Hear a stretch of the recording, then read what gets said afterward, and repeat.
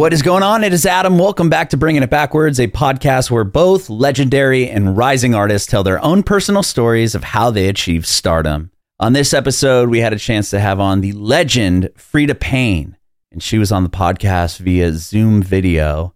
Freda was born and raised in Detroit, Michigan, and talks about how she got into music, started playing piano at a very early age. Her piano teacher was actually the one that realized that she had an incredible voice and she should be pursuing singing. She comes from a musical household. Her sister was in the Supremes.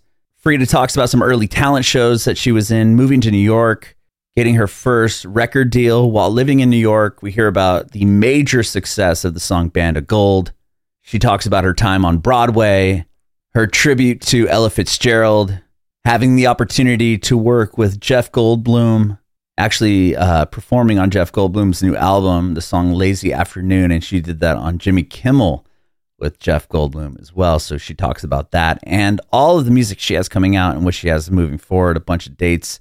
And she's actually returning to Michigan to perform as Ella Fitzgerald in a tribute to Ella Fitzgerald. So she talks about that quite a bit as well. You can watch our interview with Freda on our Facebook page and YouTube channel at Bringing It Backwards. It'd be amazing if you subscribe to our channel, like us on Facebook, follow us on Instagram, Twitter, and TikTok at Bringing Back Pod. And if you're listening to this on Spotify, Apple Music, Google Podcasts, it'd be incredible if you follow us there as well and hook us up with a 5-star review. We'd appreciate your support if you follow and subscribe to our podcast, wherever you listen to podcasts. We're Bringing It Backwards with Freda Payne. Amazing. Well, I'm Adam, and this is about you and your journey in music. And we'll talk about the new songs you have and what you have going on. Okay, fine. Awesome. So we'll start back. We're born and raised in Detroit. Is that what I read? Yeah, I was born and raised in Detroit. And I lived in Detroit until I was 18. I went to New York to live, and I was back and forth, but I lived there really 7 to 8 years. And I would come back to record when I signed with Invictus, and that was like in the late 60s. Invictus Records. That was with Holland Dozier and Holland of Motown. Mm-hmm. And then after that, I lived in New York, and then I moved out here in 71. And LA? Is that where you're at now? Yeah. Okay. Well, not in the same house where I'm at, but I came here in 71. Mm-hmm. What brought me here was I was suing my record label, Invictus.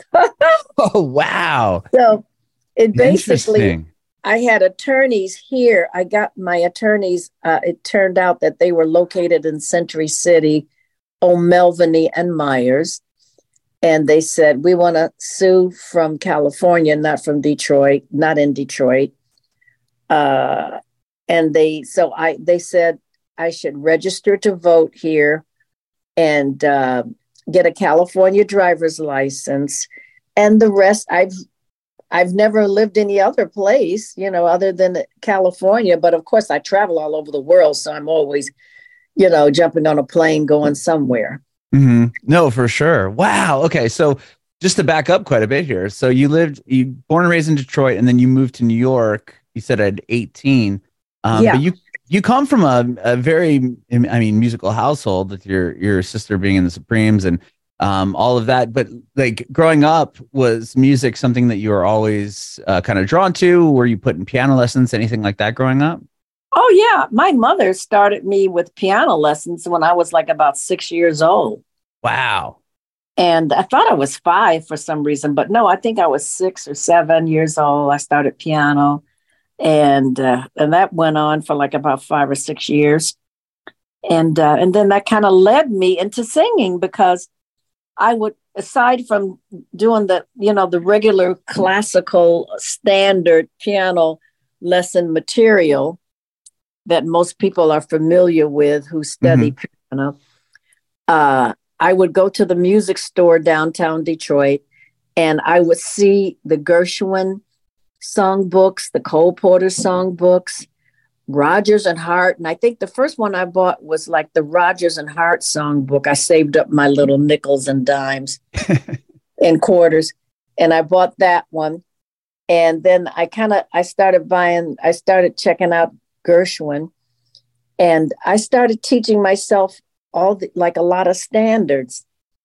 And that kind of led me into singing. I didn't start really singing until I was 12. And that's because my piano teacher is the one who discovered that I had a voice that was a little better than normal. And she said, Freda, you ought to, pursue this. And I did. That's what happened. Wow. Was your sister already involved in music at this point? My sister was taking piano lessons along with me. Okay. But she wasn't, she was an outgoing person. She was that kind of kid that was always up in your face and a little bit precocious and inventive and imaginary, but that was her talent because of that would lead her into being a great writer. Mm-hmm. She has an imagination to create things, and she's a great writer. She's written scripts, plays, and songs. She's written a lot. She wrote a lot of songs.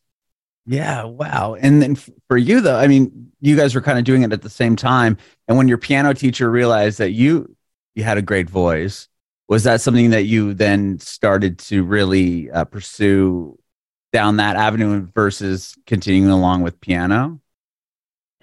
No, I didn't. After I found out that I could sing and I started singing, I wanted to work with people who could really play. Okay. The piano, not just me thumbing it up here and there. And then I wasn't the kind of singer. I was like, some people are what you call a natural.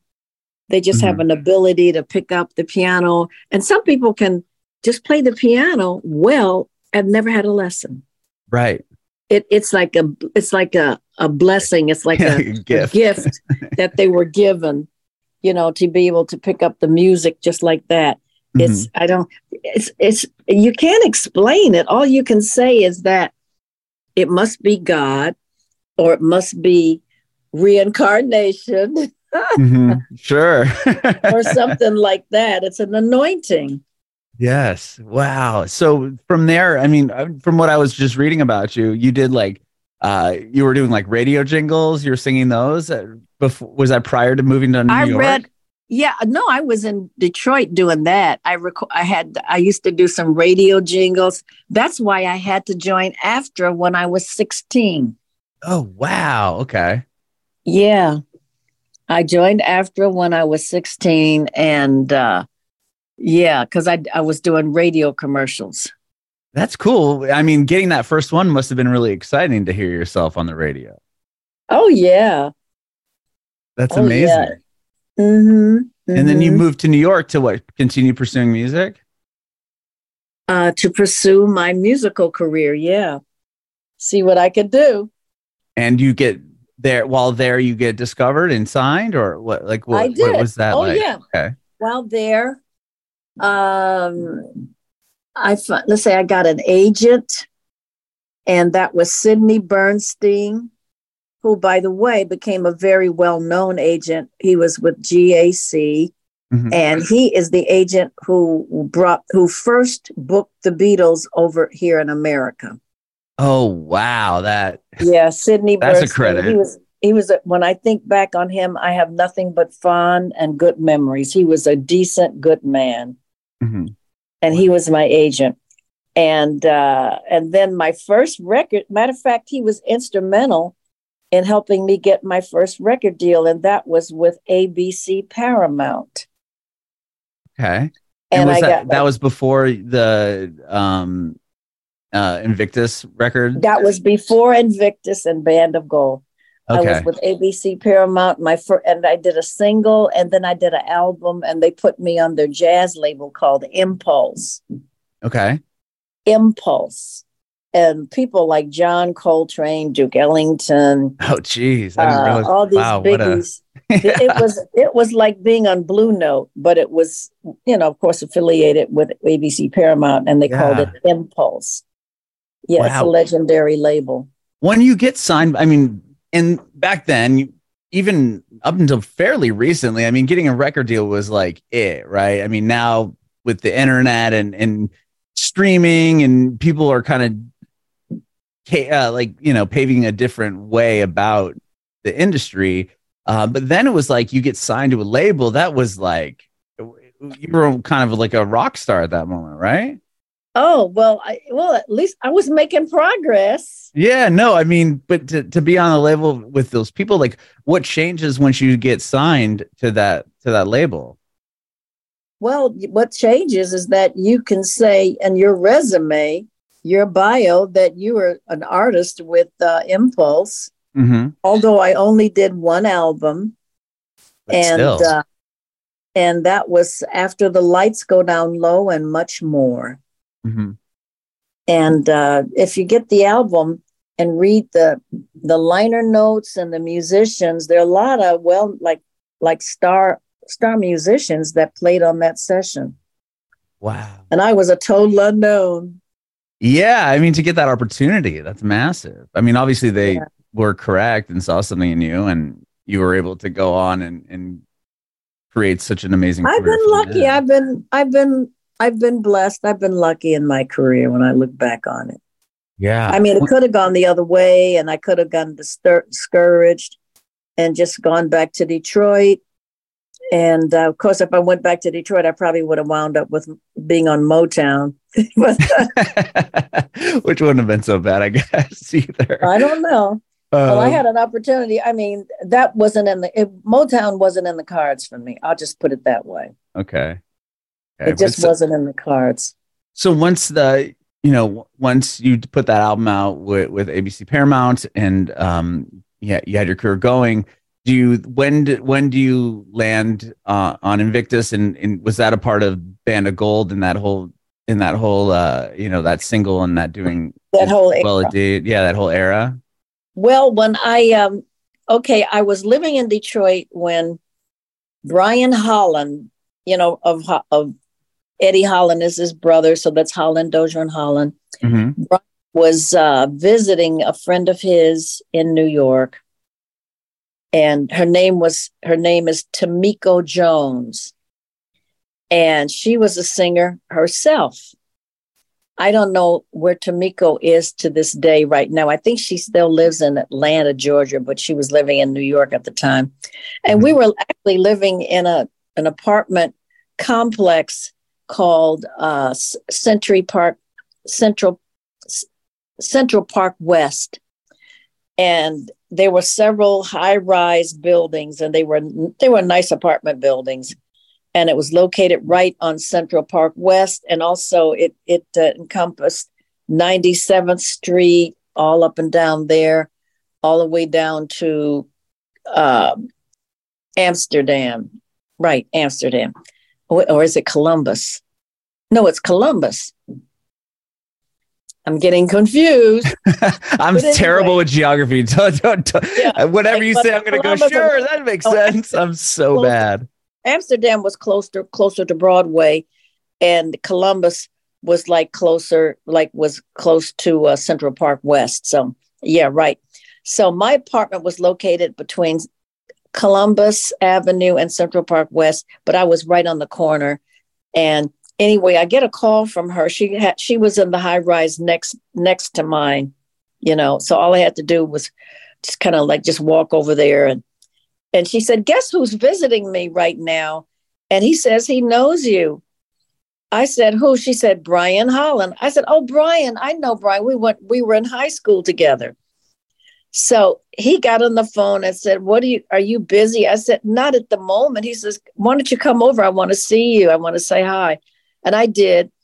And we talked, and he was questioning me about, was I with a record label? I said I was on ABC Paramount and with an Impulse, but I'm not. They didn't pick up my option. Mm-hmm. And he said, "Do you have a manager?" I said, "I had a manager for almost 5 years, Joe Scandori." I said, "But that relationship kind of came to an end just recently." He said, "Well, you might want to come with us because we just formed our own label, Invictus." I said, "What? You're not with Motown anymore?" He says, "Oh, no, we left. We just had we were disgruntled. We just had some you know, we wanted to branch off on our own and have our own label.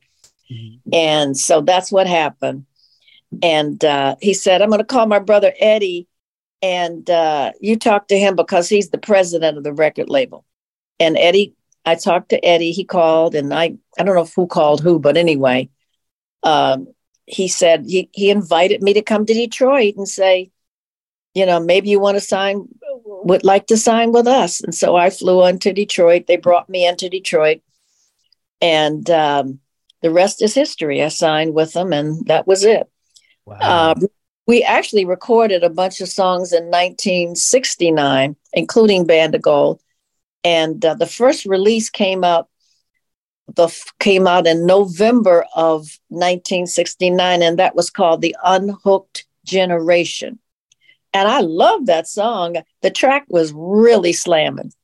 Okay. It didn't stick.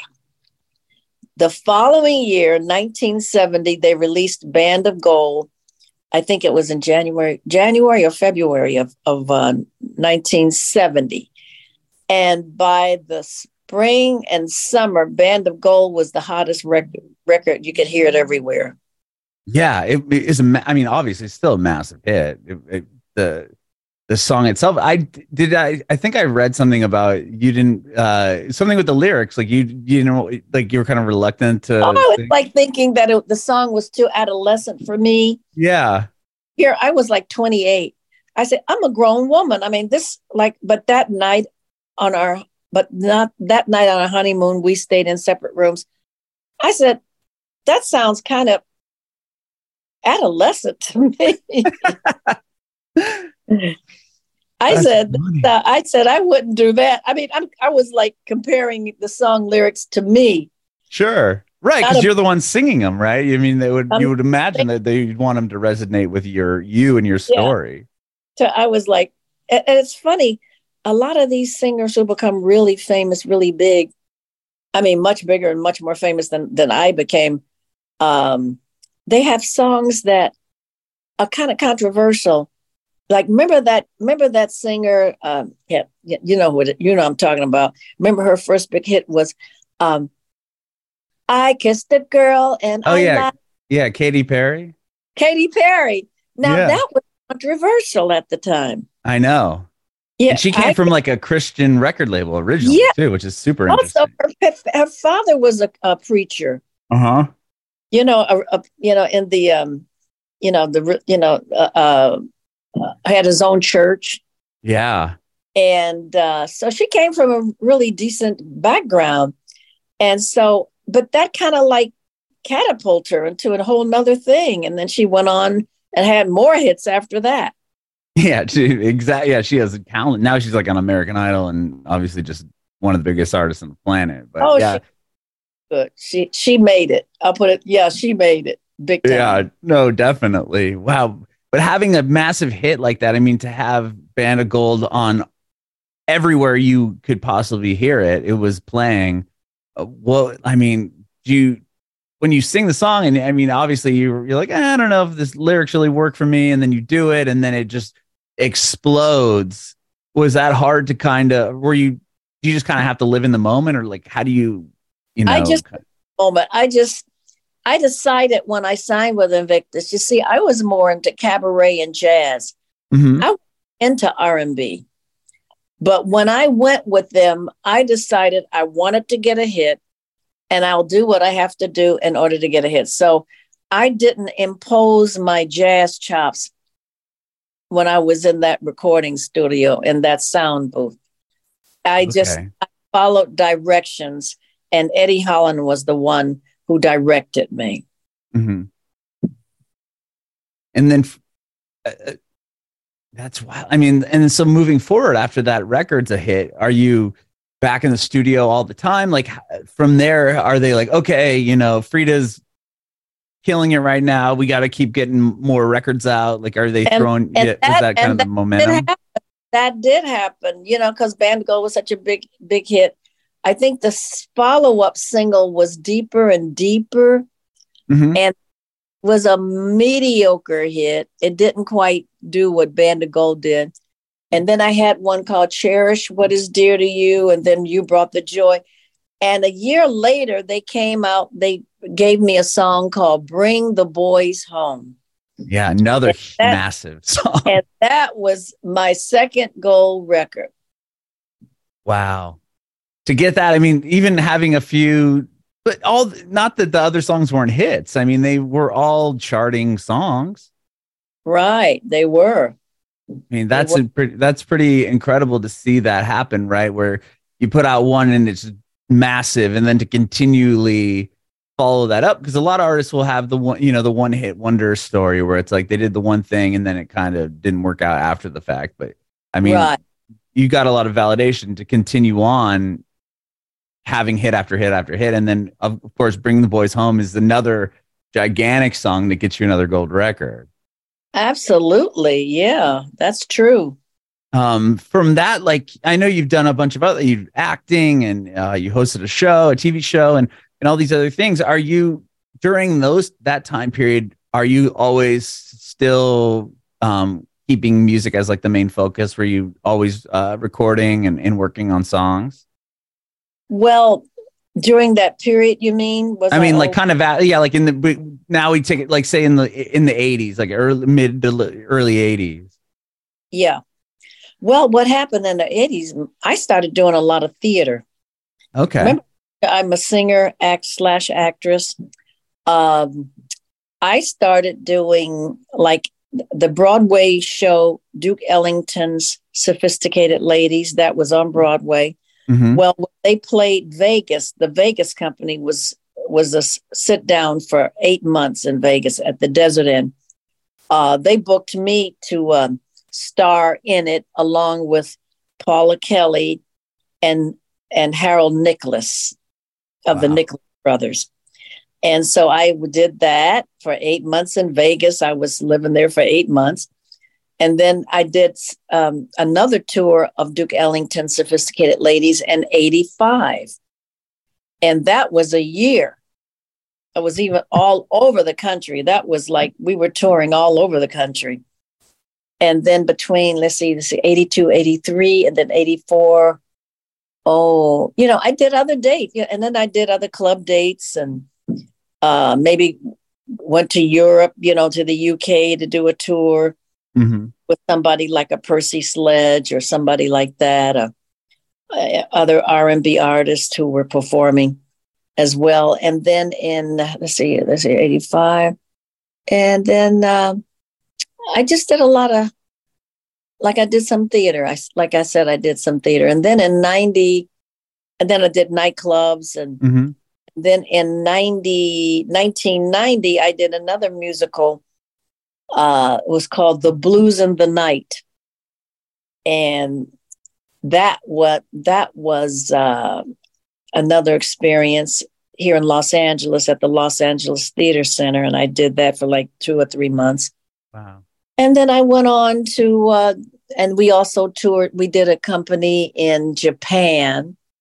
And that was in 93, I believe, 93. And then I did Jelly's Last Jam, which was another big hit on Broadway, starring Gregory Hines. Wow.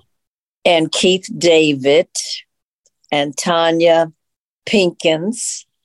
And I was in that. I was one of the headliners in that, along with Savion Glover, the great tap dancer, Savion Glover. And I toured a whole year in Jelly's Last Jam, and that was in 95. And then I've gone to, Europe and Canada. And in the meantime, like I said, I work clubs and also performing arts centers. I have been, over the last, let's say 15 or 20 years, I've been doing my tribute to Ella Fitzgerald. Mm-hmm. Ella passed away in June of 1996. And then in 2004, I was cast in a play called Ella Fitzgerald, First Lady of Song, which was directed and choreographed by Maurice Hines. And I, of course, was the headliner because I was playing Ella Fitzgerald. Wow. And then I did that. That first one was done in New Brunswick, Crossroads. It's a regional theater in New Brunswick, New Jersey, and it's called Crossroads. Mm-hmm. I did there, and then I did it again, and 10 years later, I did it again in Alexandria, Virginia, at a theater called Metro Stage. And then that was another one with, I got great reviews. I got rave reviews. And then I did it another time. Then I did it in 2018 in Wilmington, Delaware, at the Delaware Theater once again. And then I just did it last year in 2022. We did it at a theater called the Madison Theater in New York, in Rockville, New York, which is really Long Island. And I did it there. And by the way, when I did it there, I won an award. It's called the Adulco Awards. And it's a theatrical award. And I won Best Leading Actress in a Musical. So I received an award for that as well. That's incredible. Do you... yeah. And you got the Lifetime Achievement Award. Insane. I've got several Lifetime Achievement Awards, but and it looks like I'm going to be doing Ella again next year in Michigan, of all places. Oh wow! coming back home with it. Yeah, Rochester, Michigan. I don't know what's the name of this theater. Anyway, it's going to be a year from now in May. And I'll be doing it there for I think a 4-week or 6-week run. Whoa. To be that, I mean, obviously Broadway and musicals are a huge part of your journey. Was that something that aside from cutting a record and touring just as a musician, do you prefer, that must be a totally different thing to approach going into like a Broadway show, because not only are you having to sing and you have to act and do all these things at the same time. Mm-hmm. Do you enjoy, did you enjoy that more so, or it was a kind of, you like them both? No, similar? it was a situation where you have more than, like a mouse, you have more than one hole to run into. How do I say it? Yeah. But I left something out. When you mentioned the musicals and all this, the Broadway shows, my first experience in a real Broadway show was in 1967 when I was booked to be the understudy to Leslie Uggams in a show called Hallelujah Baby, which was a hit show. Mm-hmm. That was acting. That was more acting. That was acting and singing, but more acting than singing. But it was both. Wow. And matter of fact, Leslie won her first Tony Award for that show. That was her first Tony Award for Hallelujah Baby. Wow. So I did that in 67 going into 68. And I actually, I was the only understudy to ever go on and do the show out full. And I did it 5 times. I did the role 5 different nights. Oh, wow. Yeah, because usually you're just there in case of more of an emergency situation, right? And then to come out or the lead person gets sick, right? And can't go on, or something like you said, an emergency. Mm-hmm. So I did a lead role on Broadway in a major I was the first person on that stage at the opening when the curtain first comes up, and I'm the last person on that stage when the curtain goes down. Wow, what a moment! Jeez. Yeah, so that was one of my aha moments, I have to say. Yeah, and I want to have another aha moment, and I'm gonna be on Broadway again. Are you, or are you just throwing that into the ethos? I'm throwing that into the ethos. I can see you, dude. I saw you on Jimmy Kimmel a couple weeks ago. Yeah, I was on Jimmy, killing it. Yeah, I was with Jeff Goldblum, the actor, who also a wonderful musician. Mm-hmm. He's a wonderful jazz pianist. He really is. And a wonderful human being. You're on the record, aren't you? With a song. I'm on his album. Yeah, the new one, the new album he just put out. The new one he just put out. And I'm singing Lazy Afternoon, the song that we did on Jimmy Kimmel. Uh-huh. What was that like? I mean, getting a chance to work with him, did he reach out to you? Well, you're a legend, obviously. Was his manager reached out to me first. And then that's how that all happened. It was back in it was like either the first week of September or the late August. I get an email from John Maestro, his manager. And he asked me would I be interested in doing a song on Jeff's album. And the song is Lazy Afternoon. They already had cut the track. Oh, wow. And so if the key was okay, if not, they could change it.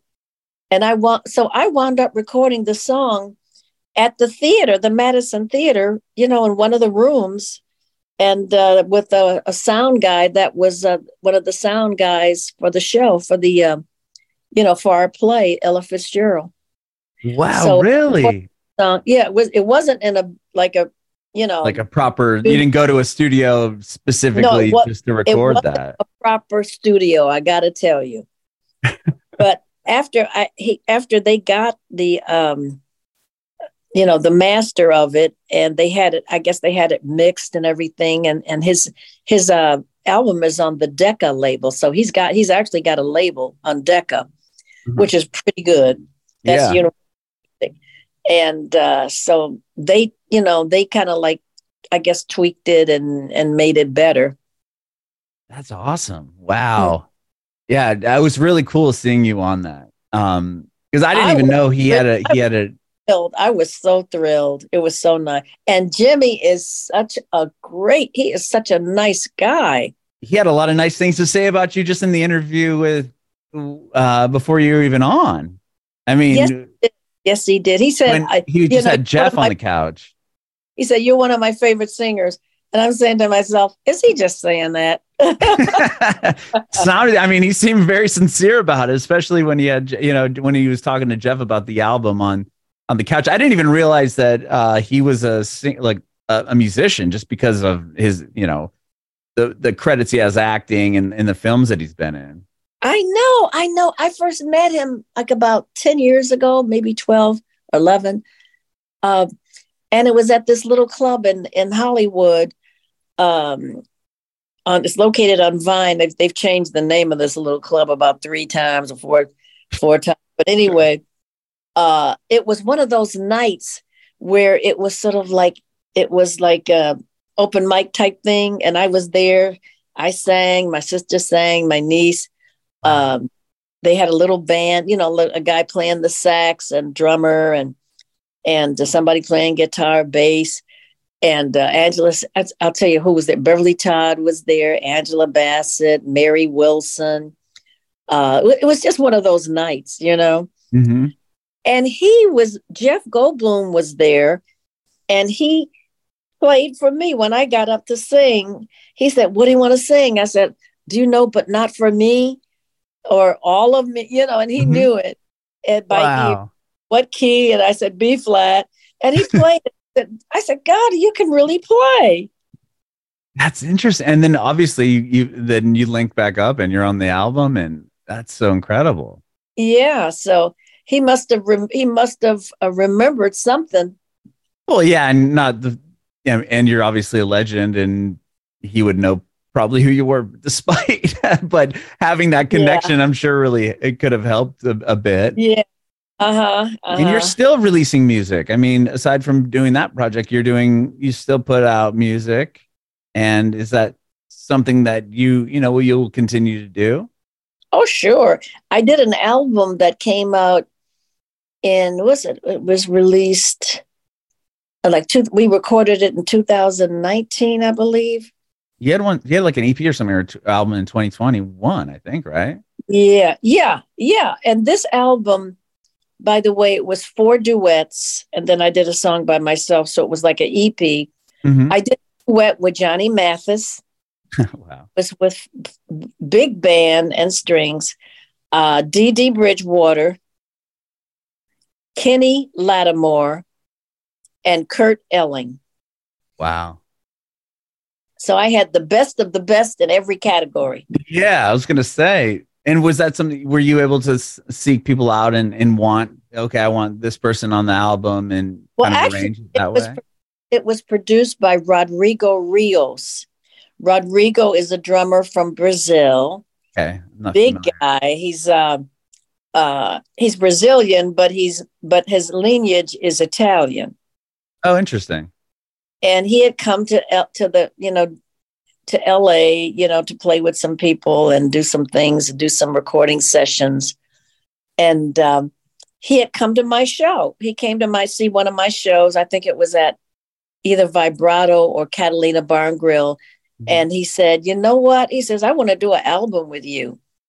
And I said, okay. At first he wanted to do an album on of Ella Fitzgerald, honoring Ella Fitzgerald. And then he said, no, let's do something else. I want to do some duets.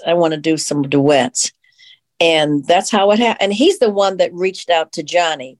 Oh, and kind of orchestrated that end of it. Now, Johnny knows who I am. I mean, we're like, we used to be neighbors, when I lived over in the Hollywood Hills. Oh, wow. And so Johnny, consented, said he would love to do a duet with me. And then he reached out to Dee Dee Bridgewater, and Dee Dee knows me, and mm-hmm. She said yes. And then I knew I had a friendship with Kenny Lattimore, so I knew him. So he said yes. And then he reached out to Kurt Elling. I didn't know. I mean, I know of Kurt Elling. He is a tremendous, fantastic jazz artist. He's one of the best. He's really one of the best. And his scatting is off the chain. Mm-hmm. And I didn't really know him, didn't have a contact with him. I really was shocked that he said yes. But he said yes. And so now I got, it's called, the title of the album is Let There Be Love, which is the song I did with Kenny Lattimore, by the way. Okay. And then I came out with another single. I just came out with the single just a few months ago last year, and that was called "Do You Still Dream About Me?" Mm-hmm. That was written by Sammy McKinney, and I had actually recorded that song back. That came out like around 2006. But it never went anywhere. It was on an album that never really got quite released, called On the Inside. And I always loved that song. The song was actually commercially recorded by Nancy Wilson back in the 80s, but I'm the first person to ever sing it, because the guy who wrote it was a close friend. And I did the demo on it. And really? I was wondering about that, because you put that I thought it was a cover, and then I didn't. But wow, so you recorded the original demo that then got sung. I recorded the original demo, which was supposed to have been a deal for me at Columbia. But what happened was they turned the tables on me and they signed Nancy Wilson instead. So I couldn't complain about that, because Nancy was such a big star already, and I was like, oh, darn it. But then you had an opportunity to release it yourself later. I mean, that's awesome. Yeah. So that stuff like that happens. Yeah, definitely. I mean, if you ever interview Thelma Houston, you'll hear she's got her stories to tell. I'll have to make a note of that. And I'll put that I'll let you put that into the ethos for me to get her on the show. But I was going to say, so you put out that song. Do you have more songs that you've recorded recently, or obviously you have the Ella Fitzgerald thing coming up? But aside from that, are you planning on releasing more music? On the Sound of LA label with Michael Sutton. It's called Just to Be With You. I did that one too. That's recent then. Yeah, that was last year. That came out last summer.